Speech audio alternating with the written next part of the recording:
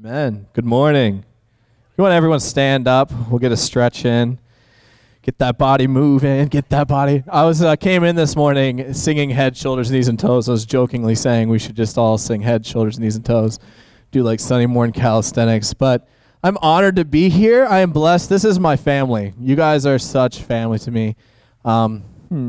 James and Abby are moving away. It makes me very sad. They when we were about to get married, James and Abby were kind of our accountability partners and really ministered into our life. So, yes, I'm not going to cry now, and I'll pray for you guys at the end, and we'll cry then. But I'm honored to be here. I'm just going to pray. Can we stand together and just pray in agreement? Jesus, we thank you for this morning, Father. Holy Spirit, we come ask you to move amongst our midst, Jesus. Holy Spirit, we ask, just pour out your Spirit in this valley, Father. Lord, we ask for that many people will be ekbaloed from this house, Father. There will not just be Joanna and me, but there will be many more that will touch the nations, Jesus, out of this house, Father. Lord, you said that from the rising into the setting of the sun, my name will be great, and there will be a song in every tribe and tongue, Father. Lord, even through the turmoil and the change of the world, that you said the gospel will go towards the ends of the earth, and then I will come back, Father. Hey, Jesus, we thank you for your goodness. And Father, I just ask, even as I'm sharing this morning, that your Spirit will just touch hearts, encourage hearts, give strength this morning, Jesus. And we bless you, Jesus. Thank you, guys. You guys can sit down. Good morning. Good morning. I'll try not to keep you here too long. Plus, Joanna only has like 30 minutes of content, I think, so she's going to be like 2 hours later. She's like, hey, let's get done. So I'll just give a little update of, there's the clicker, right? How's it work? Oh, yeah. Okay, cool, sorry. Oh, we're not doing women's group. Oh, children's ministry. Okay, there we go. Yes, so Joanna and me work for an organization called MAPS Global. It's Mission and Prayer. To give a little history, Joanna and me met each other here. We both met each other at Randy Clark's ministry school. I came up to Pennsylvania, and I saw this cute redheaded girl in my class. And I'm like, I'm going to start hanging out with her. And lo and behold, I got married to her. And then started coming to this house during that season. That was like almost a 2-year season. Steve married us off. And then from there, we moved to Richmond, Virginia to assist at a house of prayer. It was a small community. We had probably like 40 people in our community for about 5 years. Really, I mean, we'd have citywide things, but just the core net of people was about 40 people. And we would pray a lot. And we'd actually in particular, it was interesting, we'd pray this Isaiah 19. There's this lady I work with, Sherry Moore, and she's like, the Spirit of the Lord is really calling us to pray for Isaiah 19. And I'm like, okay, that's interesting. We'll do that. And she's kind of got us into that realm. So we started praying for Isaiah 19 for 4 or 5 years. And Isaiah 19, this is not part of anything I want to share, but it's pretty much, in this grand scheme, is a prophetic word that there will be a highway of praise from Egypt through Israel and Assyria and that whole region, which if you know anything about that region of the world, there has been a brokenness in those relationships for thousands and thousands of years since the Bible. And at the end of the age, the Lord will bring a highway of praise and unity because of his goodness. And we were praying into that region for years. And we believe that we had this like funny prophetic word that there'll be a reflection of the Isaiah 19 in Richmond, Virginia. And we're like, okay, I mean, that's interesting. I mean, it's green and tree here. There's nothing reflective about Richmond, Virginia. I'll just say that about the Middle East. But as we're praying, there's this organization in Fredericksburg, Virginia that was in transition, and they're praying about places to go. And the Lord highlighted Richmond, Virginia. And we had a lot of prophetic things happen, and they said, you know what, we're going to move down here to Richmond. And they had about a staff of 5 people. So it was a small organization when they came. And it was just Sherry Moore and me in our little small community of prayer. And since then, that was in 2019, we have expanded a lot. We have about 50 people overseas right now and about almost 50 in Richmond. So it's completely expanded from about less than 10 to now nearly 100 people that are actively involved with us. We have a Sunday morning expression that we have a small little warehouse space because we're in the same place we were in. We just keep on trying to make it bigger and nicer. and it's about as maxed out as it can get. We have 135 chairs, and we typically have about 150 to 160 people come. So it's very packed out. That's our Sunday morning expression. Then from 8 a.m. to 8 p.m. every day, we just look at Jesus and we worship him. We're a house of prayer. We believe in the Davidic order of worship. So yeah, that is like what we're doing. Joanna and me, in particular. Ooh, that's a pretty slide. Okay, sorry, I'm getting used to this thing. Joanna and me in particular, our primary assignment is we steward the family. We steward our community. We are on the community team. So what that means is about the 100 and probably 200 some people that are in our ethos or are really tightly in our community.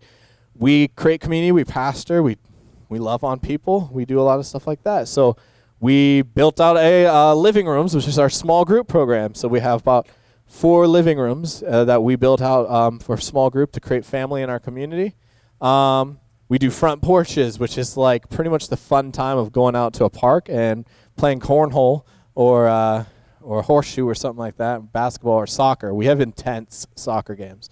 So we still love each other after the soccer games. We're hopefully keeping the love on, but sometimes after the game, it's like we just have to give a little hug afterwards. It's like, we love you. But so we do a lot of family activity, family care. That's primary. Joanna is very heavy on that. Then also I do a lot of operations. So, oh yeah, this is a little thing. This is our first this is our small little warehouse. There's like a little balcony above there that fits like 50 people. And then here's a little bottom space that we have.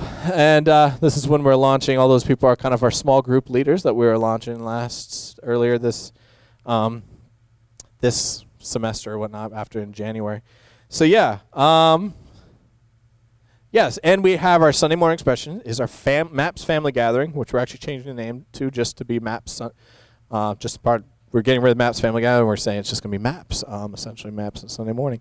But we steward the Sunday morning and the people that the Lord is bringing towards us. So that is our central and primary task that we do right now. I do operations also, so I do a little everything. I float around. They pretty much put me on a little bit of every team, but largely because I just have a lot of history. We've been in Richmond a lot longer than a lot of them.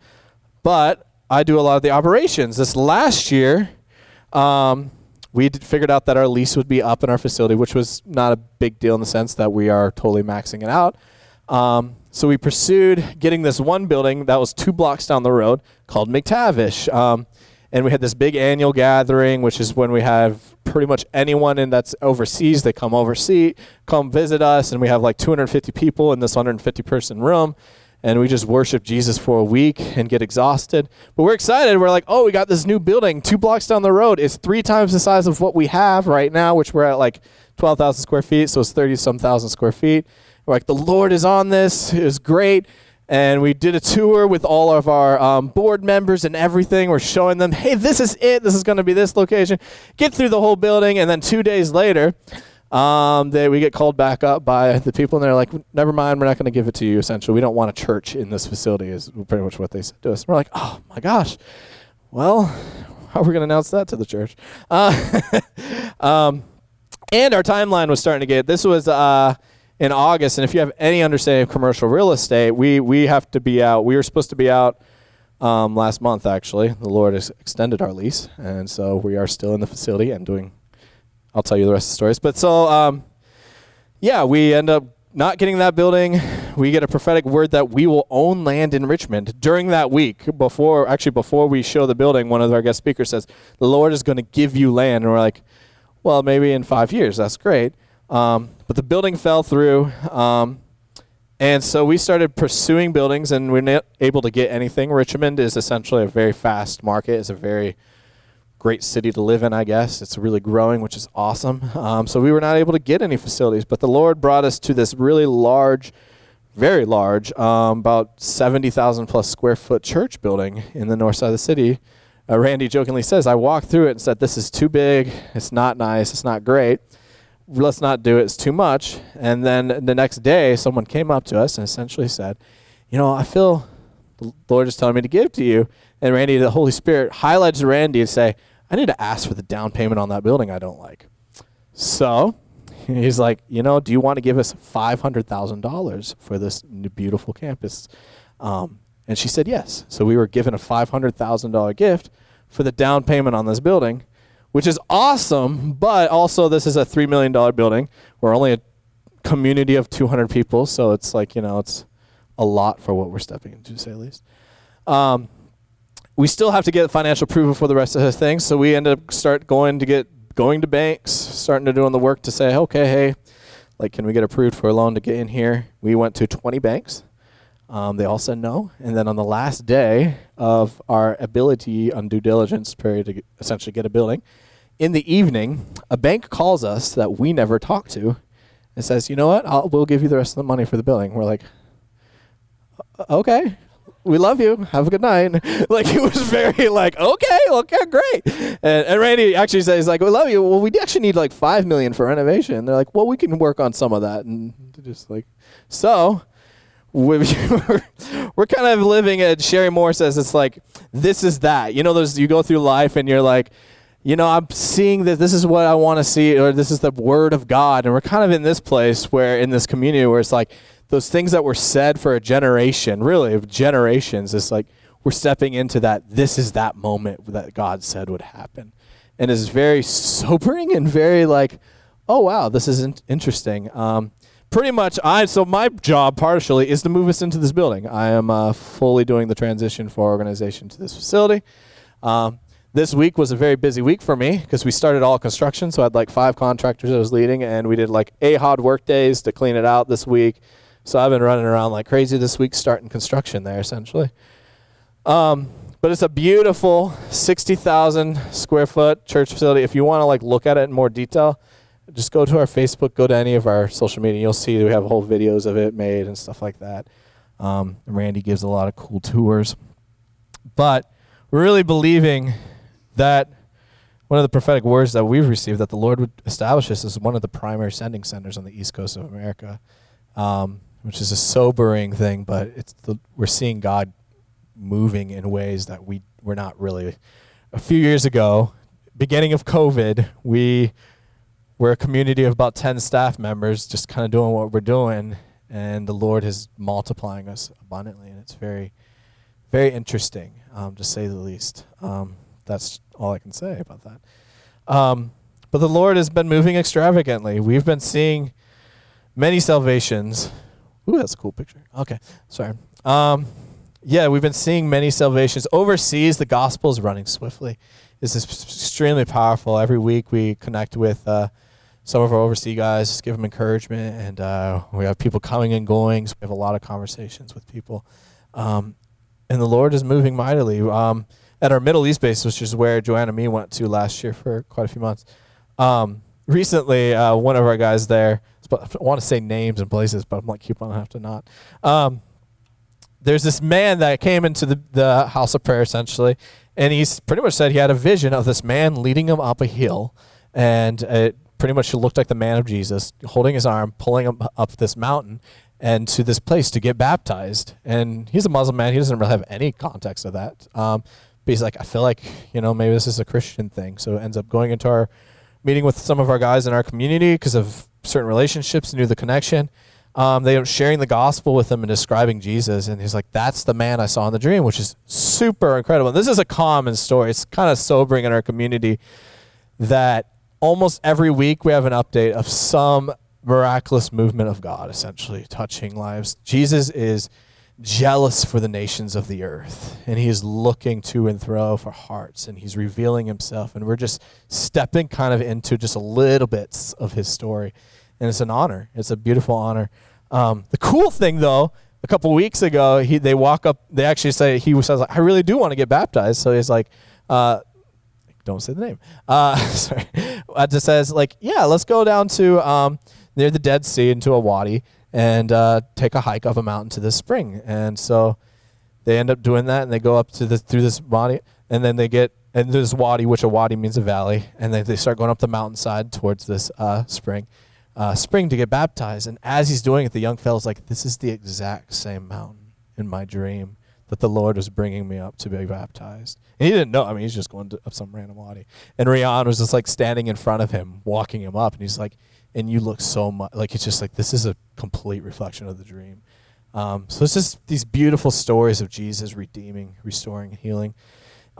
Last week in our house of prayer in Eurasia, there's this atheist guy that comes into the house of prayer, essentially to kind of make fun of it, actually, because he somehow got connected in a way that he knew about it. And he's like, oh, this is probably really stupid. Goes in there, and they start worshiping, and the presence of the Lord hits him so hard. He says, like, it's a broken translation, essentially. My brain got slapped by the Lord. and he instantly said, my brain got slapped, and I knew that Jesus was real. And he gave his life, and now he's like fully engaged in our community in the Levant, which is a small nation next to Israel. Is another one of our. We have a team there right now working with. And it's about to probably be one of our bases there. But they just last week, one of our guys got back, and they're telling me about how they had a young fellow that was addicted to drugs. They pretty much went to intervene with him because his life was at risk, and the Holy Spirit encountered him, touched his life. They were able to share the gospel with him. They able to walk with him. Now he's fully, within a month, now fully engaged into the community and is actually inviting his atheist friends into the community. And so it's just these beautiful stories. We went to Iraq earlier. Some of our team, we didn't go, join me, didn't go this time. And they have this little like cheesy website thing. It really is like pretty cheesy website thing where they, on Facebook, where they just share the gospel essentially. And it has such a high response that they have hired 4 local people to able to respond to the messages and share the gospel with them, just because so many people are responding to. And it's funny. It's not like if you looked at it, you'd be like some like funny picture of Jesus. It's not like anything you would think that's like, oh, it's just basic gospel, basic stuff. So we're seeing God move mightily. In the nations and in Richmond too. I mean, we have this Friday night meeting we do once a month. It's called First Fridays, and it's kind of more of our more public opportunity. And I did worship at one of them last week, and I remember literally just sitting there, and I just said wow, because there was a moment where towards the end of worship we're just starting to minister, and there was such a you kind of have these moments where like, this is revival, where, this is like you read about Catherine Coleman, or you read about stories of revival or the Holy Spirit moving out. And I was like sitting there, and my upbringing, this house is full of Spirit. Went through Randy Clark's school, really have experienced the move of God in many times. My life has been marked by it. But there's something unique where I'm like, the Lord is here. We had a testimony about a couple weeks ago. A lady got healed from cancer in our midst. We had one of the fellows at our school. He had a blood disorder, and he was totally healed. And now he's going on the mission field because the Lord encountered him so much. We're just having healing after healing. The Lord is doing what He does. He heals, restores, and delivers. So it's been exciting. It's been very exciting in some ways. It's also been, that's another view of our house of prayer. That's a Sunday morning expression, just so you guys have most of our shots are blurred because half of the community is kind of missionaries to the Middle East, and they come in and out, so we don't have a lot of great pictures of our base. But the Lord has been moving mightily. It's been a lot of change, though. Change is hard. Who here likes change? I'm just curious. Oh, wow, Steve. Okay. He's an Enneagram 7 probably. Are you? You are? That's great. Okay, sorry. Yes, no one likes change. Sorry, Steve. No. For me, I do not like change. I'm not a big fan of change, and sometimes the amount of change that's been happening, it's exciting. You can see the word of, you see Jesus moving mightily, but it's really hard. It really is hard at the same time. There's this tension of not having comfort. Even in our midst, we have this revolving door community, essentially, where we're asking the Lord, we're praying all the time, Lord, ekbalo people into the nations. And ekbalo means to violently push people out of their comfort zone into the nations. It's the same word that was used for deliverance in other parts of and as a community, we're saying, Lord, ekbalo people, and it's your best friend next to you that you've gotten close to for the last 6 months gets touched by the Lord and then is gone in 2 months, it's very exciting because you see the gospel working, and it's like, but then there's also that tension of like, oh, that kind of sucks. Like, I mean, now I got to get another friend, I guess. No, I mean, it's just that there's a tension of learning how to deal with change. And there's a lot of value in getting your values right. That it's, we all have our whys. I mean, and there's a lot of good whys. There's a lot of bad whys. I mean, I like to be comfortable, and comfortable is not always a bad why, but sometimes like comfort can be a bad why, or there's that common, like the YOLO, you only live life once, that like statement that's made. So we just kind of do a why of pleasure, we just live for pleasure. And we need to take account of our why in life. It's very valuable. It helps drive us. It helps keep you centered. And often when you start getting really busy, like we're super busy, like this last week, I probably did like 60 to 70 hours of just active busy work along with driving here, dealing with kids and all that stuff. And you get that busyness and on top of like just pastoring through, so I'm like very busy sometimes. You got to like take those times to slow down, Lord, like what is my why? Why are we doing this? Yeah, and I know as I was praying for our trip up to here, I was just asking, Lord, like, Holy Spirit, what do you want to impart? What do you want to give? And I really felt like, you guys are about to endure some change. I mean, James and Abby have been here. How long have you guys been ministering? Man, we're getting old. I'm sorry. I'm getting old. You guys you're young forever. No. Yes, after 12 years of ministry, you're having a major part of your family move, and there's a massive change to that. And I know in a life cycle of a church, every 7 years they say culture shifts and changes in a church community. And I remember about 7 years ago, Joanne and me got married, and there's some major cultural shifts that were happening at that 7-year mark. And this is another 7-year mark, which I don't think is actually, I think that might be the hand of the Lord a little bit, saying like, hey, I want to establish this new part of culture. This is a new thing. And during those seasons of change and transition, it is super valuable to slow down, take a moment and say, hey, why am I doing this? Why? I was just sharing a lot of these cool testimonies and all that stuff, but that stuff like doesn't really give it's encouraging for sure, but on the day-to-day, that will only give you enough fuel for like 6 hours, even sometimes not. Like, you really got to keep that, why am I doing this? Why are we moving? Why are we doing all this? And so I kind of wanted to get into one of our personal whys and one of our MAPS whys to give you encouragement. I know Hillside's going to have different whys to a point, but this is going to be a universal why. And our primary why is the worth of Jesus. Jesus is so valuable. I mean, we have I have a personal why of family. Like, one of my primary whys in life is to steward a family that looks upon Jesus. And there's all these good whys, but the primary why of life is to gaze upon him and to look upon him. We say that Randy says, let me see if I can find it. Randy says that it's the fuel and the finish line of all prayer and missions. It's this Jesus, the worth of Jesus. You can go to the mission field with this zeal and excitement for like the gospel and stuff, but the beauty of Jesus was what will sustain you. And that's how we train a lot of any of our missionaries. We give them one of the first modules we do is Christology, which is essentially we're just looking at this man Jesus, and we just sit there and say, hey, we think we know this a little part of Jesus. This is like just one tiny molecule percentage of Jesus that we know about. Let's look at it together. And then we look at it for a couple hours, and then every day at noon we do this rhythm of life, the Liturgio, where 8 a.m. we join and go all into the prayer room. We sit before Jesus, and then every day at noon we hold off our lunch for an hour and we sit before Jesus and we pray and worship. So we spend the morning with a lot of our students. We'll talk about Jesus and we'll say, okay, now that we just talked about that, let's gaze at him. And it's the best way to create fuel for people to keep moving into missions or to grow in love and life for Christ. So today I just want to give a little bit of like a little dose of our why of the passion or of the worth of Jesus to give some fuel for you guys to go through some change. I just want to pretty much just sit here and just gaze at Jesus together. Who's want to gaze at Jesus for a few minutes? Amen. Hey, sorry, I got a little Holy Spirit shiver there. Hey, thank you, Jesus.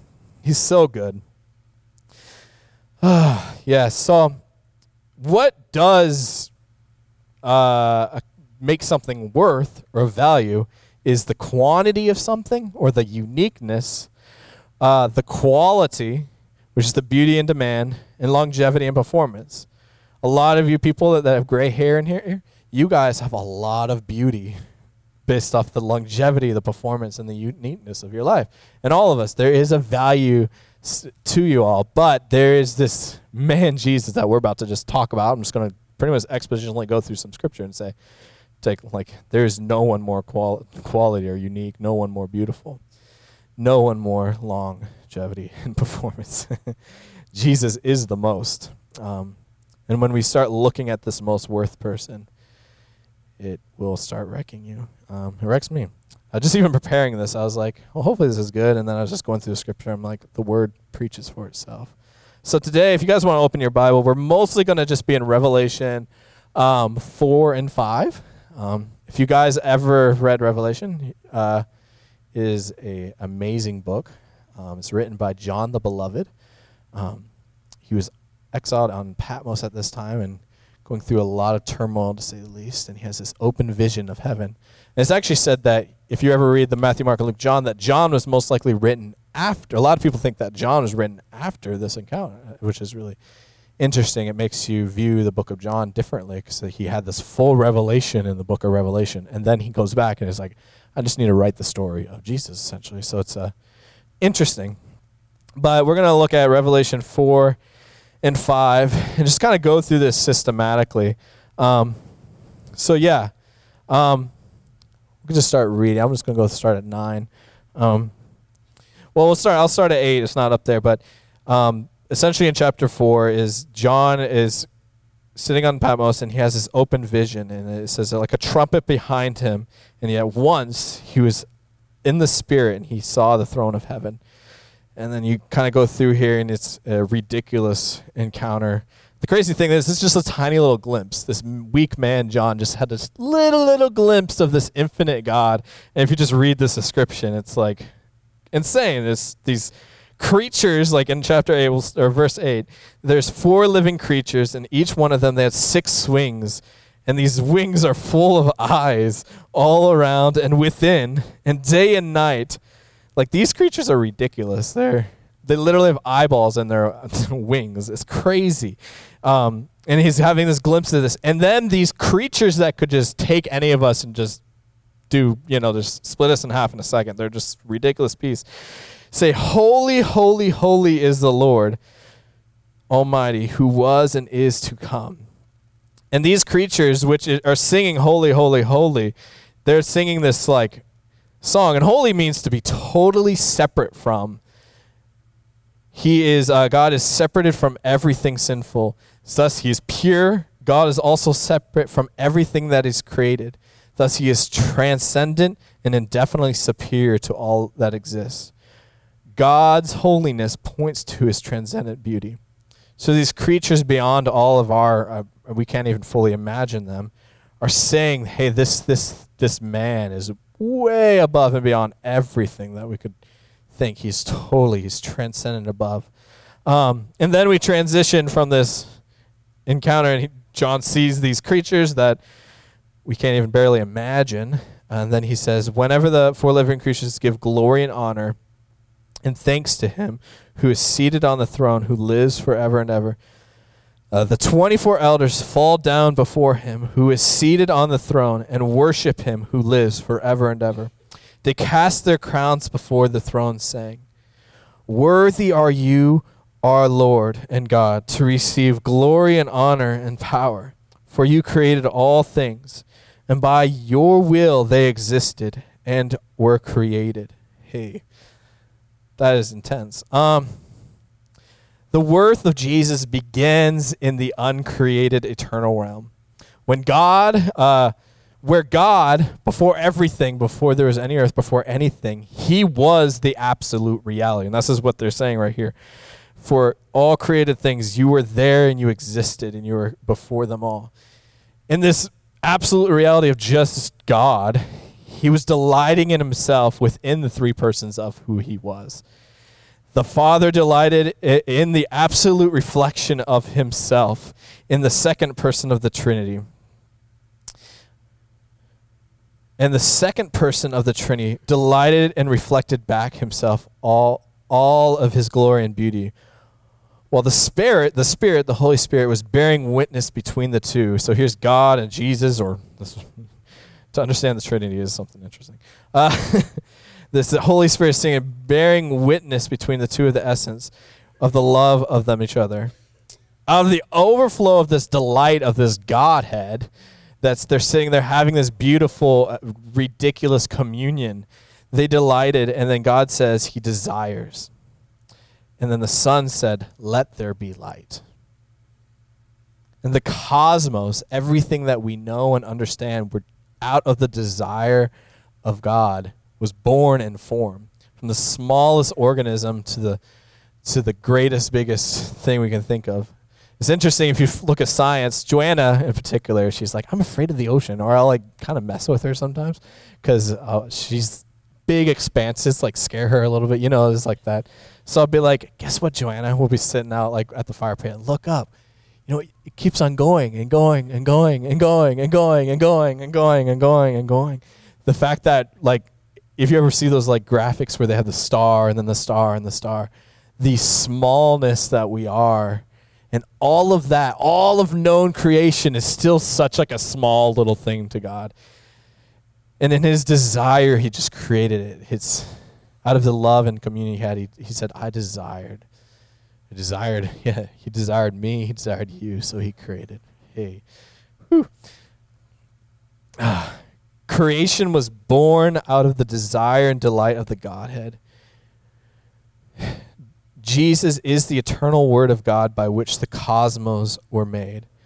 To him belongs the singular glory of being first, having always been, and ever, and being preceded by no one. Look at John here. This is just like a small picture of John's just trying to give us a little glimpse of it. In the beginning was the Word, and the Word was with God. And the Word was God, and he was in the beginning with God. And all things were made through him, and without him was not anything made that was made. So the quantity, the value of Jesus right here is just starting. His longevity, he's before all things, he's through all things. And then in Colossians, did it work? Okay. Did it do the whole verse or just, I'll have to probably Colossians 1:15 through 17. He is the image of the invisible God, the firstborn of all creation. Sweet. All creation. For by him all things were created in heaven and on earth, visible and invisible, whether thrones or dominions or rulers or authorities. All things were created through him and for him. And he is before all things, and in him are all things are held together. He is, these four living creatures and the elders, the 24 elders, they're falling before him and saying, look at this one that is before everything. All the cosmos are just a small little amount compared to this God that we worship. And then John kind of goes into this whirlwind. If you read through Book of Revelation, it's all a whirlwind, but 4 and 5 is very interesting. In 4, the interesting thing is John's describing 4 right here, and we have complete access to that. Right now, we could just sit and pray, and the Lord has completely accessed us into this reality. This is happening literally right now. There is a place where there's 4 living creatures saying, holy, holy, holy, holy. This is why the nations sing. This morning at Hillside in this small little valley, we just joined in a song that was happening. In Japan, the sun started rising over the Pacific Ocean. In Japan, the churches of Japan started singing, worthy, worthy, worthy. Come, Holy Spirit, we need you. And then into China and the underground church, and through Australia, and through that we're joining in that song, and through the Middle East. There's this, in the end of Revelation, the Spirit and the bride say, come. And then the Son went over Africa and over the Middle East, and the churches of these nations woke up in the morning with this one joined song saying, Jesus, you are worthy. And all of creation, there's these 4 living creatures all at the same time saying, holy, holy, holy, holy. And then the sun rose up over the Atlantic Ocean, and then we all, after drooling on our beds, decided, okay, I guess I got to get up now. And I guess we're going to go to church this morning. And we started singing and joining this choir that's been already happening for hours before. And we're joining this song of the ecclesia, or the bride of Christ, saying, hey, we agree, holy, holy, holy, come, Lord. And then we have this jealous song of heaven that's about to unfold in 5, that chapter 5 of Book of Revelation is super dramatic. It's very interesting. It's very interesting. But so in the Book of Revelation, in chapter 4, we are participating in this moment right now. And then in 5, we're still participating in a moment. I believe like the cross is kind of like Jesus says, it is finished. And then we're in between the it is finished and it is done. The Lord is still working. So the Book of Revelation is still like, parts of 5, I believe, are done, and it's like he's still writing those seals or still pulling it out. We're still working in the it is done. This is why, join me, and we're so many people, we're passionate to see people join this song. That's the mercy of the Lord to the nations, to say, hey, join this song. So chapter 5 is this, it is this kind of in between this it is finished moment into the it is done moment completely. And it's a very real, chapter 5 is a very real moment. I think it fully happened. John didn't just have this like, oh, this is a cool vision. It's like this fully happened in heaven. So we're just going to go slowly through 5. Okay, cool. Sorry, I'm getting like used to this thing. It's got to get used to the clicker. So we're going to just start at, if you guys want to read through your Bibles with me, we're going to start verse by verse, kind of reading through this story or this encounter that John has. And then, chapter 5, verse 1. Then I saw in the right hand of him who was seated on a throne a scroll written within and on the back sealed with 7 seals. So we'll just stop there. We'll just look at this. So on the right hand of him, this is God, there is a scroll. And this scroll, I would say, I think it's kind of the action plan for the restoration of all things. You kind of read through chapter 6 and you get into certain details, but it really is the seal. It's the restoration of all things sitting in the hand of the Father, and it's the title and the deed of earth. So this scroll is a pretty major thing. I believe the earth belongs to the Lord, and yet is being currently ruled by an evil one in conjunction with men. So we had Adam that gave up the right of earth. And so the earth is being restored in rebellion, or there's been this rebellion on earth. So the Lord came and said, hey, here's the deed. This is what you have. And now the Lord is restoring the earth, essentially. So that's a synopsis of the gospel in a really quick moment. Yes. So this scroll is kind of like the battle plan, what he's going to do on earth. It's the restoration plan. And it is written in a way where it's set in stone. The seal, or it is written, is saying that the Lord has written it and it will not change. The seal is what it is. This is how it is going to be. God in his righteousness would not revoke his word. In order for the restoration of all things to happen and the reconciliation of heaven and earth, God said he would find another man to give this dominion to. And this is where, now we all know Jesus, but in this encounter, we're going to go through it. It's like you have to almost like look at this like we don't fully know Jesus, like to understand the emotion and the reality of what is happening. And this would be a man who would have no agreement with the evil one at all, a man that would always obey the Father, a man that would give, to this man, God would give all the governments of the earth and the complete rule over all people. If you read the Old Testament, and there's part of the challenge with the Jewish people is they didn't fully understand Jesus because they saw these Old Testament prophets were saying, hey, he's going to be a total ruler.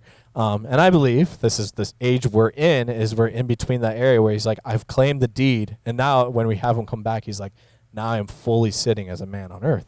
And I will be ruler.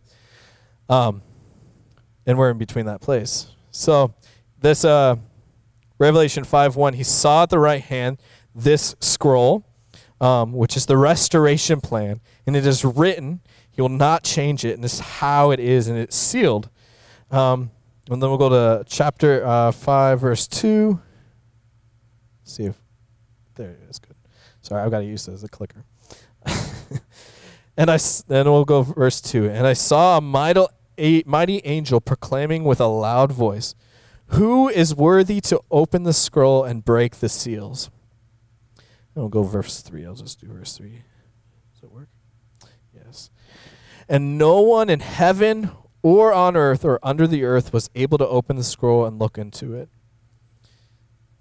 I'll stick right there.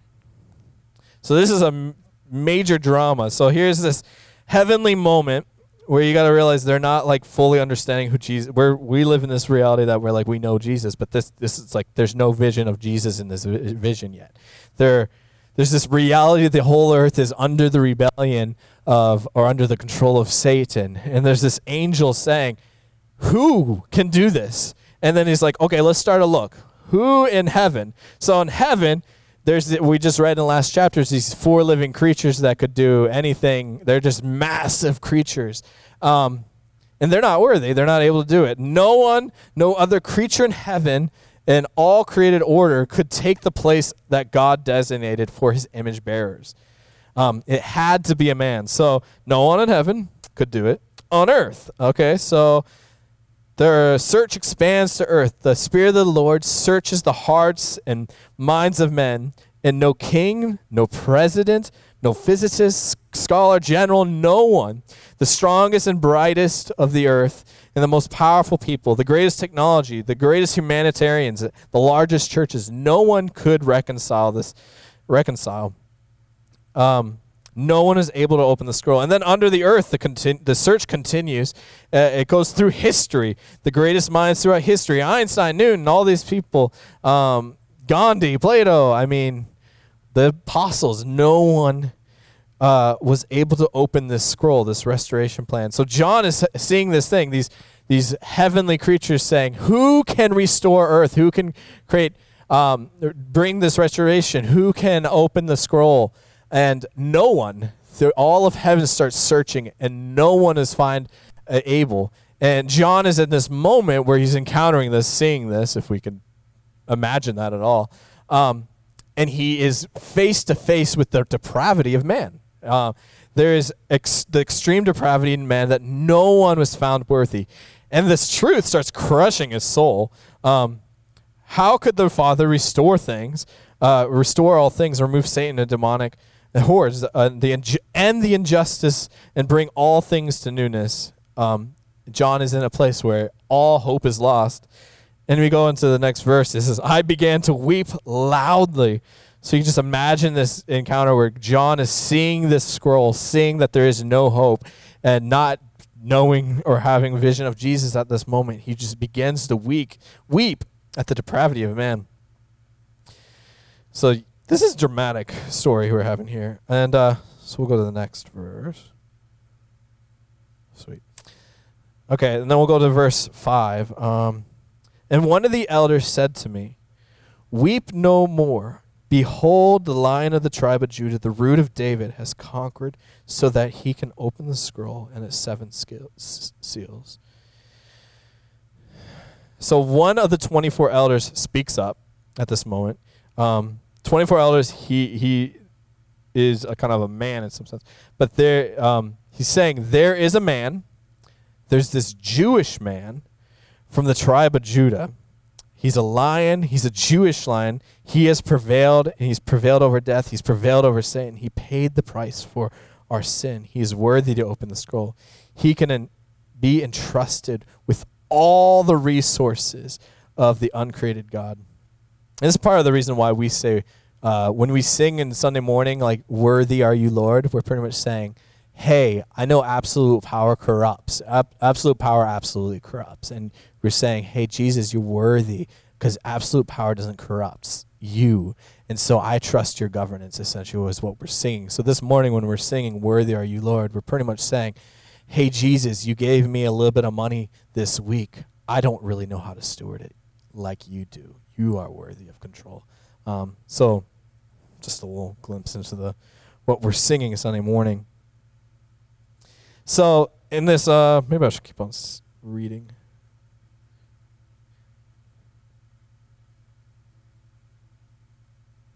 Yeah, we'll read verse 6. And then in between the throne and the 4 living creatures and among the elders, I saw the Lamb standing as though it had been slain, with 7 horns and with 7 eyes, which are the 7 spirits of God sent out into all the earth. So here's John. One of the 4 living creatures says, hey, there's man. So he starts looking and peering for him. He's peering into this inapproachable light, trying to locate who this elder, who can he be talking about? And the elder, interestingly, says he doesn't point to the throne. You think Jesus is on the throne. He points towards, in the midst of the elders. And John turns to look at him, and John sees Jesus. He sees Jesus. If you look at this, he looks and there's a lamb standing, though it has been slain. He turns and points to their midst, and John looks, and he does not see a conquering king, but he sees an intercessor, a servant of all among the elders. He's in the midst of the elders, serving his brother. In the midst of the elders, he stood a lamb. In Luke, it says, and he said to them, the kings and the Gentiles exercise lordship over them, and those in authority. Sorry, I'm trying to figure out this clicker thing, guys. I'll start at the beginning. And he said to them, the kings and the Gentiles exercise lordship over them, and those in authority over them are called benefactors. But not so with you. Rather, let the greatest among you become the youngest, and the leader as one who serves. For who is greater, one who reclines at the table or the one who serves? It is not the one that reclines at the table, but I am among you as one who serves. So we see this Jesus in this heavenly moment sitting amongst the elders, serving and loving. And then we see into his nature right here, it says in the next part of that verse, it says, with 7 horns and with 7 eyes, which are the 7 spirits of God sent out into all the earth. So it's like he has 7 horns, 7 eyes, and these are the 7 spirits of God, which is one of the Holy Spirit's 7 manifestations. The spirit of wisdom, the spirit of counsel, the spirit of fear of the Lord, the spirit of power, and the spirit of might, etc. But so we're seeing this God, seeing Jesus with the Holy Spirit demonstrating his power through servanthood. And then let's go to verse 7. And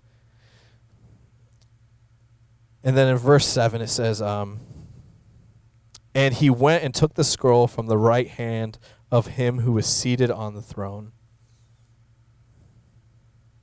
And then he took the scroll, and the 4 living creatures and the 24 elders fell down before the Lamb, each holding a harp and a golden bowls full of incense, which are the prayers of the saints. We'll just stop there, I guess, for now. I could do verse 10. And they sang a new song, saying, worthy are you to take the scroll and open the seals, for you were slain, and by your blood you ransomed people for God, for every tribe and language and people and nation, and you have made them a kingdom of priests. Made them a kingdom of priests to our God, and they shall reign on the earth. So we got to get this. Yeah, this is an intense scene. So there's this Jewish man, Jesus, that walked up to the Father and took the scroll out of the Father's hands.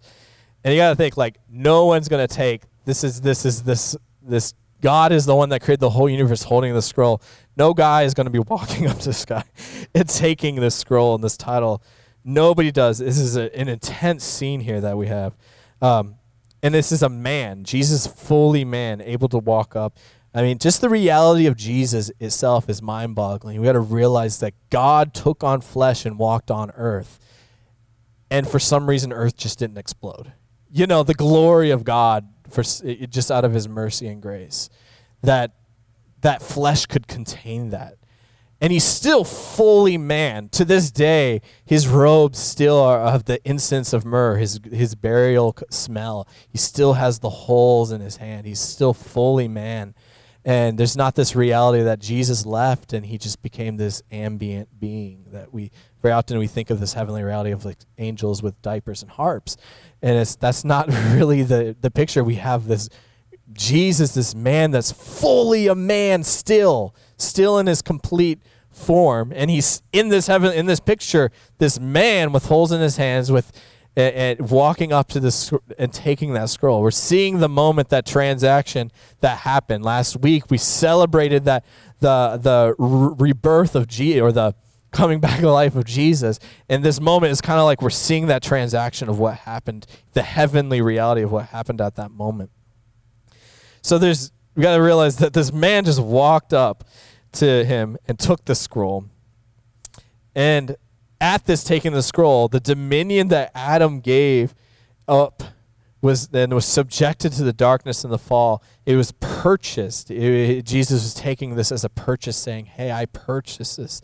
And with that same desire, and John, last week, I was just praying before the Lord, and I was reading John 13, and it talks about in the beginning of John 13. He says, I am paraphrasing this, I didn't write this down, but it's pretty much like, the beginning of John 13, he knew what he was about to do. He fully knew in the beginning, and he's saying, knowing that he's going to the cross, he didn't, and in light of that, he kept his love. He fully loved them and walked with them. So we're seeing Jesus being a man, being fully in love with us, knowing exactly what he's doing.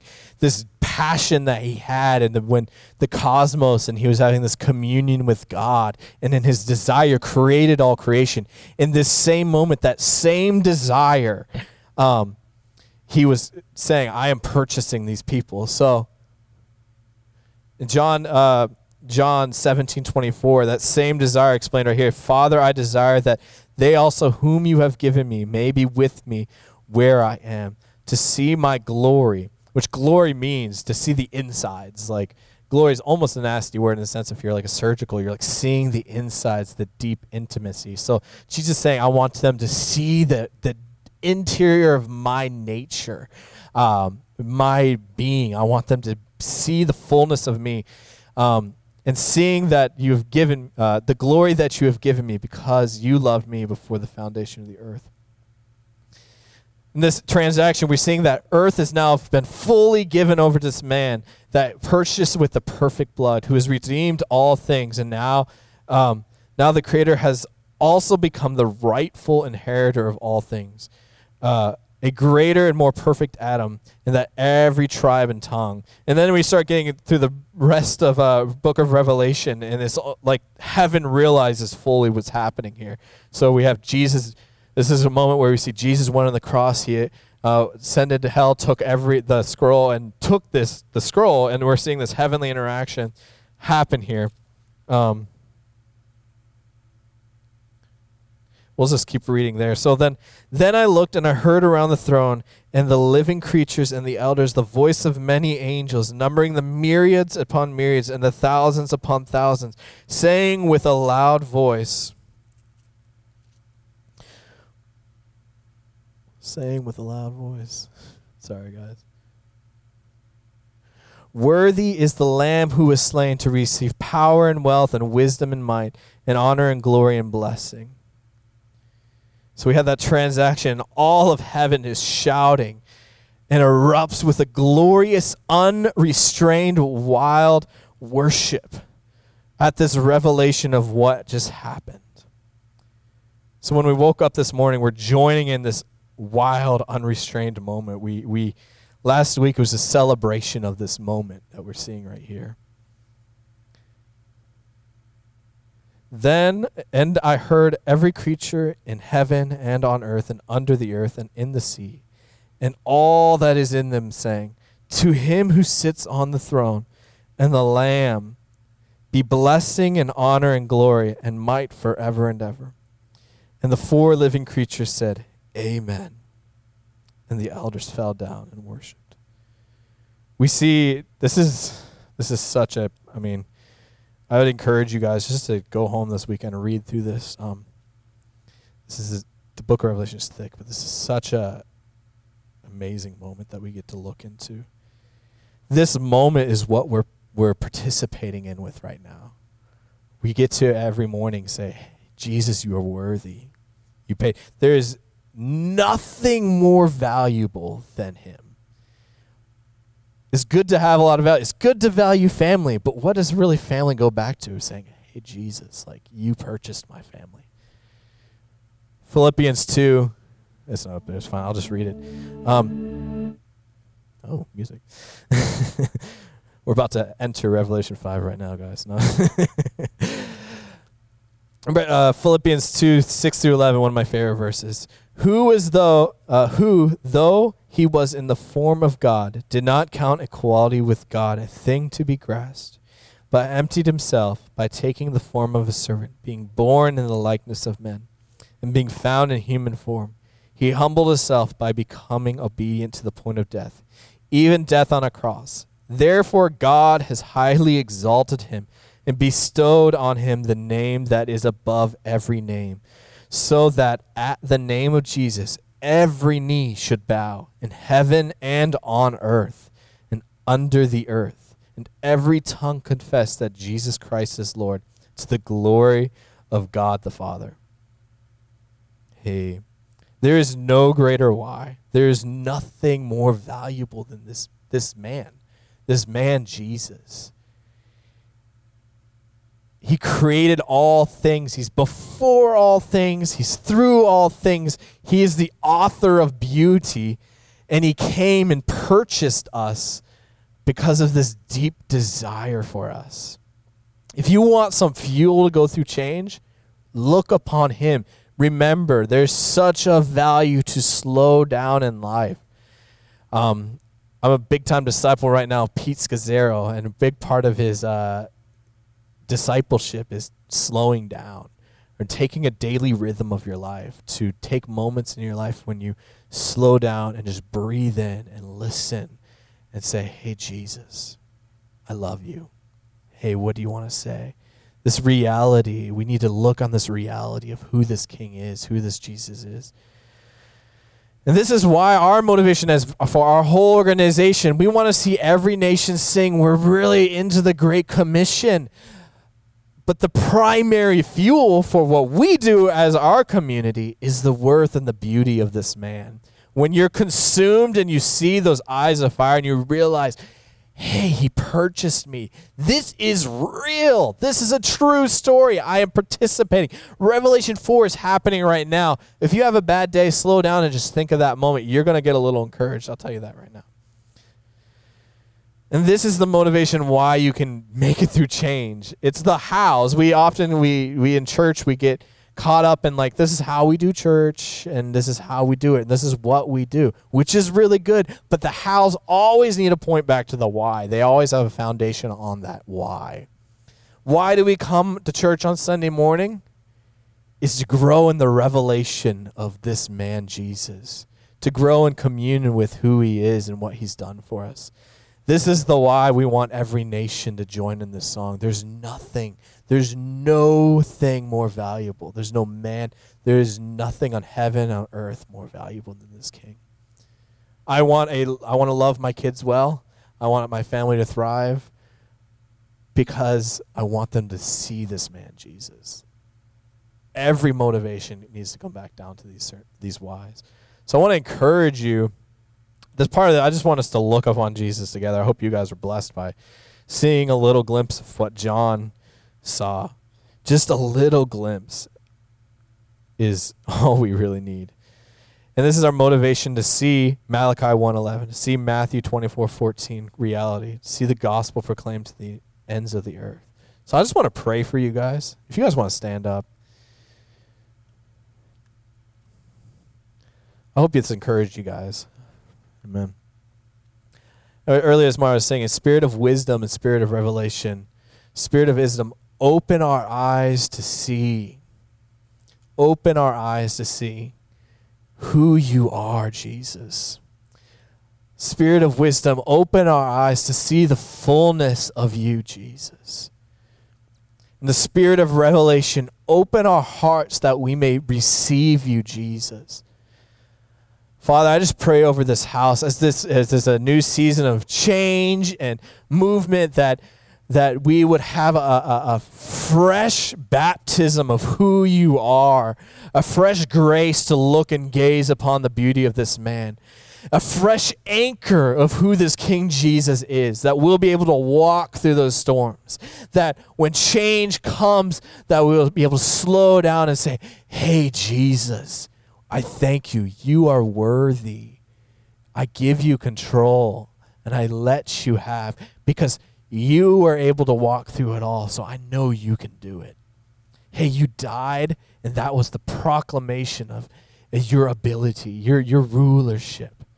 So I say yes to you, Jesus. Father, I just ask over this house a fresh grace, a fresh vision of who you are, Jesus. And Jesus, we thank you. We just thank you, Father.